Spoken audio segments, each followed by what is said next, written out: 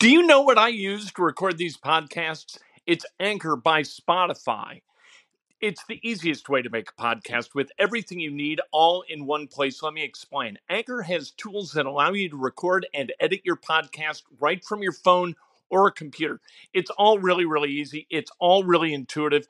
When hosting on Anchor, you can distribute your podcast on listening platforms like Spotify, Apple Podcasts, and more. It's everything you need to make a podcast. Good morning. Welcome to Breakfast with Kent for Wednesday, April 28th, 2021. Brought to you by the great people at Today's Dentistry. Dr. Mike O'Neill, the best dentist that there is, my only dentist the last 27 years. Make him your dentist. Take control of your dental health. 317-849-2933. Had one person yesterday say, hey, thanks for turning me on to Dr. Mike O'Neill. Had another who expressed guilt over not going to Dr. Mike O'Neill yet. Look, you don't have to feel guilty about choosing your dentist. It's all okay.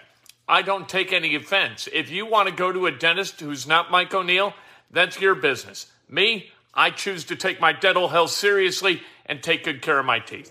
317-849-2933 is the number. Hit subscribe, hit like, ring the bell, do all that stuff. Let's talk about sports. The NFL draft is tomorrow night, and thank God, right?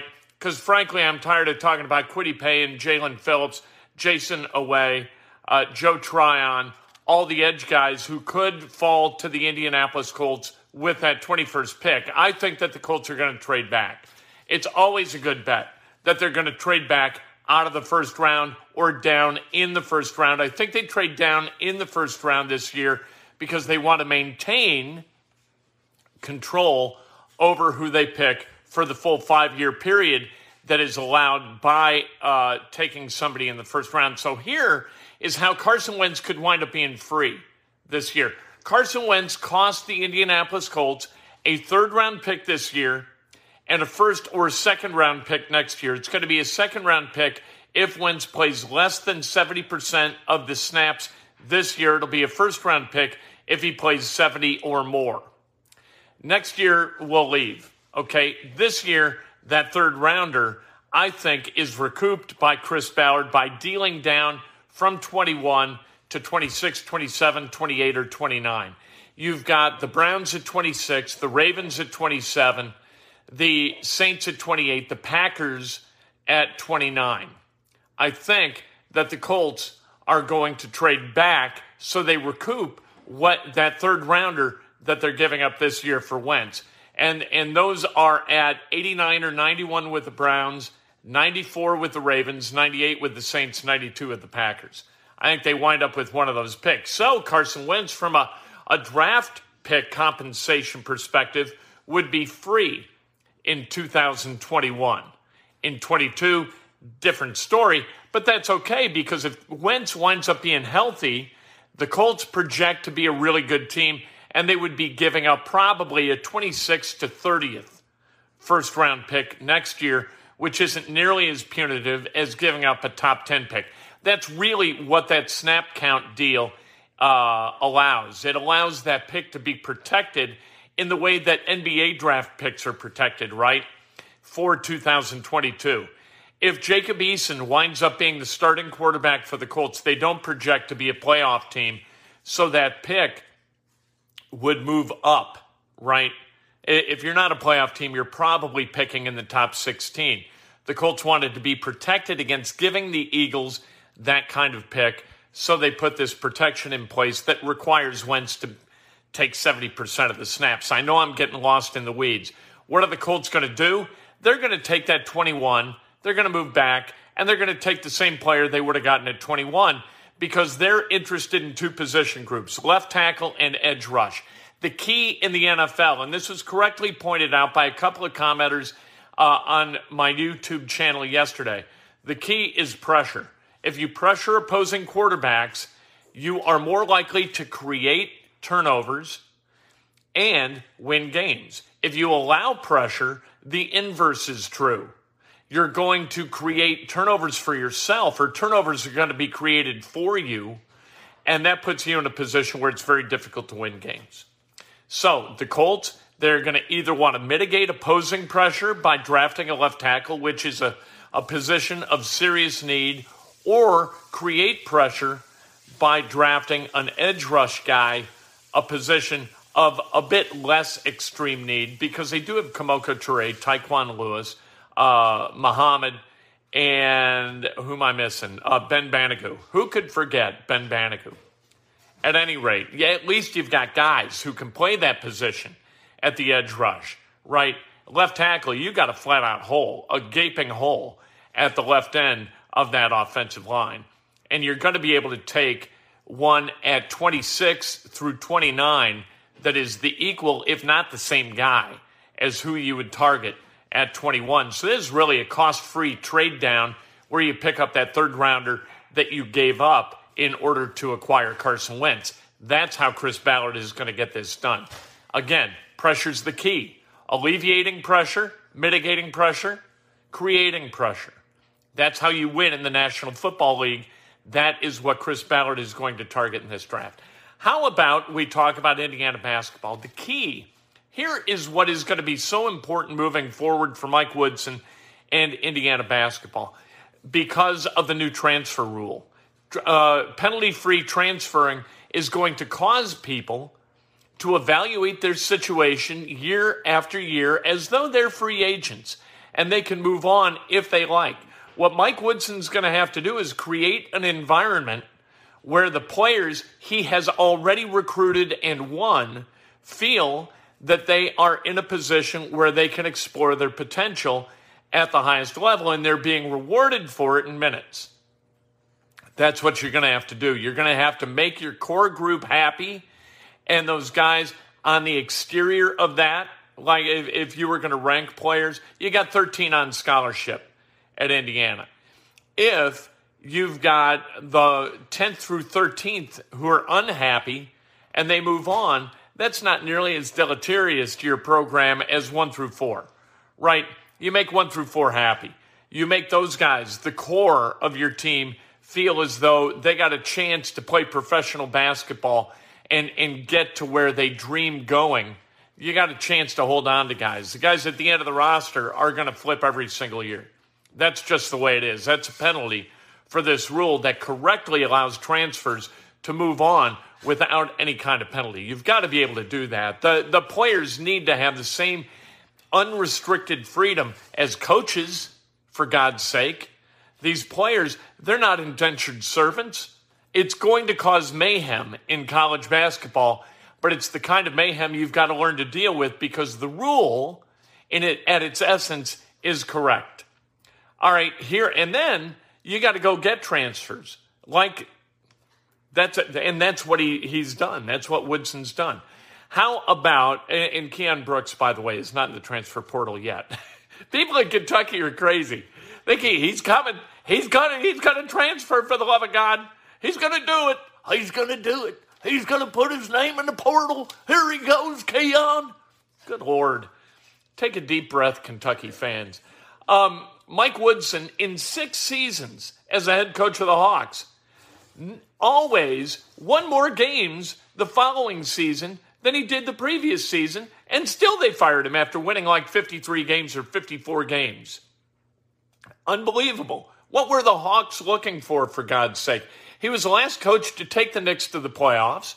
The Pacers ended their season in the playoffs. The Knicks lost that series to the Pacers in the conference semifinals in 6 games. Carmelo Anthony led the league that year in scoring, the one year that he did lead the league in scoring. So there you go. Mike Woodson, a terrific head coach in the NBA, was replaced as a head coach of the Knicks after 2013-2014. They didn't win a lot of games, but my God, the roster went to hell in a handcart. What did you think Mike Woodson was going to do? Mike Woodson is a low-key guy. He's not a guy who's going to come in and go down to like Huber Winery in southern Indiana and enthrall people with his performance level. He's not. He's not a stand-up comedian. He's not Zig Ziglar. All right? What he is a high-quality basketball coach who gets the game at the highest level. He is the 5th all-time leading scorer in IU history with 2,061 points, despite missing 15 games his senior season. That season, he averaged 19 and a half points per game, meaning that if he had played those 15 games that he missed because he had back problems, he would have finished number 3 all-time with about 2,350 points. He could flat out score. In his 4 seasons at Indiana, Mike Woodson averaged between 18 and a half and 21 points per game. He could flat out score. Think of him maybe as a right-handed version of Calbert Cheaney from a scoring perspective. Not quite as tall as Calbert Cheaney. He's going to be terrific. He is, I keep talking to people again and again and again, IU graduates and people who have been tethered to that basketball program. They feel great about where Indiana is. And of course they do, because Mike Woodson hadn't lost a game yet, right? He's undefeated as a head coach at Indiana, but it just feels right. It feels like the essential element of Indiana basketball that hasn't been there for so long is finally there. It's like somebody at the top, in this case Mike Woodson, understands what Indiana basketball is and what it is supposed to be. I think that the guys who left the program, I think that Armaan Franklin in particular, although he's going to Virginia, and how do you argue with that? I think that there's going to be some regret. There's going to be some seller's remorse for Al Durham, for Joey Brunk, and for Armaan Franklin. I get you want to play someplace else, and you want a different experience if you're Al Durham. However, I think Indiana has got a hell of a chance to be really good, and I think the guys who are sticking it out are going to become much better basketball players as a result. How about the Pacers last night? Pacers were terrible last night. For the majority of the first half, outplayed by a little bit by the Blazers. And then at the end of the first half, they go on a 5-0 run. There's a technical at the end of the first half. Damian Lillard goes haywire because I didn't think anybody hit him on the arm. He thought he got hit on the arm on the shot to end the half, which was a miss. He went nuts. He slammed the scorer's table. Pacers make the technical free throw on the other end and have the ball, and they're like down 10. And they got a shot, right? They're in the game. And then everything went haywire. They wind up being down by 40 before losing by 21, 133 to 112. Not that close. And you can understand why. I mean, you know what? You've got really a starting lineup who's sitting kind of Miles Turner, Goga Bitadze, and it's Bitadze, not Bitadze or Bitadze. Bitadze. God bless it. Ask him how to pronounce his name if you don't know how to pronounce his name. Sabonis out. TJ Warren out. Jeremy Lamb out. Those are 5 guys who could start. Maybe not Bitadze. However, you got to find a way to compete, especially at home. And speaking of at home, the Pacers will not have a home winning record for the first time in 31 seasons. And that's just crazy to think about. 31 season, that takes you all the way back to like 1990, for God's sake. Pacers have been really good at home. Never great, always good. That's been the Pacers kind of, that's been in their DNA. This year, not so much. They're now 29-32. They are inside that playoff bubble because of the expanded playoffs this year. They're 1 game out of 8th place behind the Charlotte Hornets. They are 3 ahead of the Bulls for 11th. They've got the Nets, the Thunder, the Wizards, the Kings, and the Hawks, and then the Wizards again coming up next. The Wizards are just behind the Pacers. This thing, it isn't a done deal that the Pacers are going to wind up in whatever this postseason is, because that 7 through 10 expanded playoff nonsense is just ridiculous. It's terrible. It makes no sense. Let's celebrate some birthdays. I try to watch Pacers.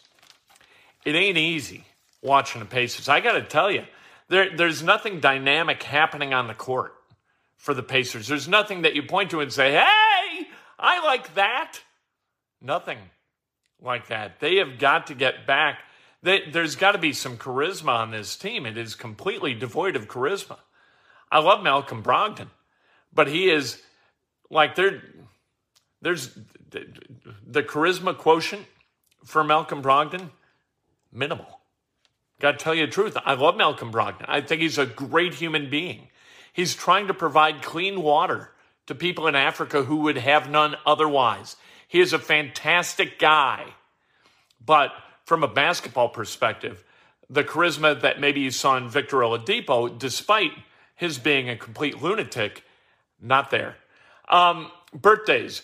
Ron King, happy birthday. Brian Boblitz, happy birthday. Byron Anderson, happy birthday. The great Dan Fabian celebrating a birthday. One of the great general managers in the history of radio. Completely understated in his personality. My God. I didn't know who he was. When I was an intern at WGN, I was like, hey, who's the little skinny guy walking the halls? What's he do? He's your general manager. Oh, well, say now. And my name's Ken Sterling. What's your name, sir? You're Mr. Fabian. I hear great things. All right. Nicole Densford, happy birthday. Sean, you know what? The thing about WGN was back in the day, I don't know whether this is still true, but they treated interns really, really well. You felt like you were part of what was going on at WGN, and that Lorna Gladstone and Dan Fabian were absolutely great about that. Chuck Swirsky, Randy Menkoff, Dwayne Statz, Davey Nelson, Wayne Larrabee, all the guys in the sports department. Fantastic to work for the time I was there. Wonderful place. Bobby McFadden, happy birthday. Sean Parker, happy birthday. Nicole Densford, happy birthday. If today's your birthday, you celebrate like hell. If it's not your birthday, you celebrate somebody else. That's best done with an honest and specific compliment. Today, Inside Indiana Sports Now, I got to tell you, I've been talking about the draft for like 6 weeks. I'm not stopping now. We're not going to stop just because, look, we know everything that we're going to know about Jalen Phillips or Kwity Paye or Jason Away or Joe Tryon. All right? We know lots about these guys. Doesn't mean we're going to stop. We're 36 hours away from the draft, for God's sake. We're going to hit it hard coming home for this thing. And then tomorrow night, you're going to know what the hell you're watching as you await the 21st overall pick. And you wait with bated breath as the Colts are on the clock. And then Roger Goodell steps to the podium and says, we have a trade. Or Schefter does, or whomever tells us about the trade. Colts are going to trade back, and they're going to go pick somebody at 26, 27, 28, or 29. It's what they're going to do. Who they're going to get, we'll tell you this afternoon. Can't wait to talk to you then.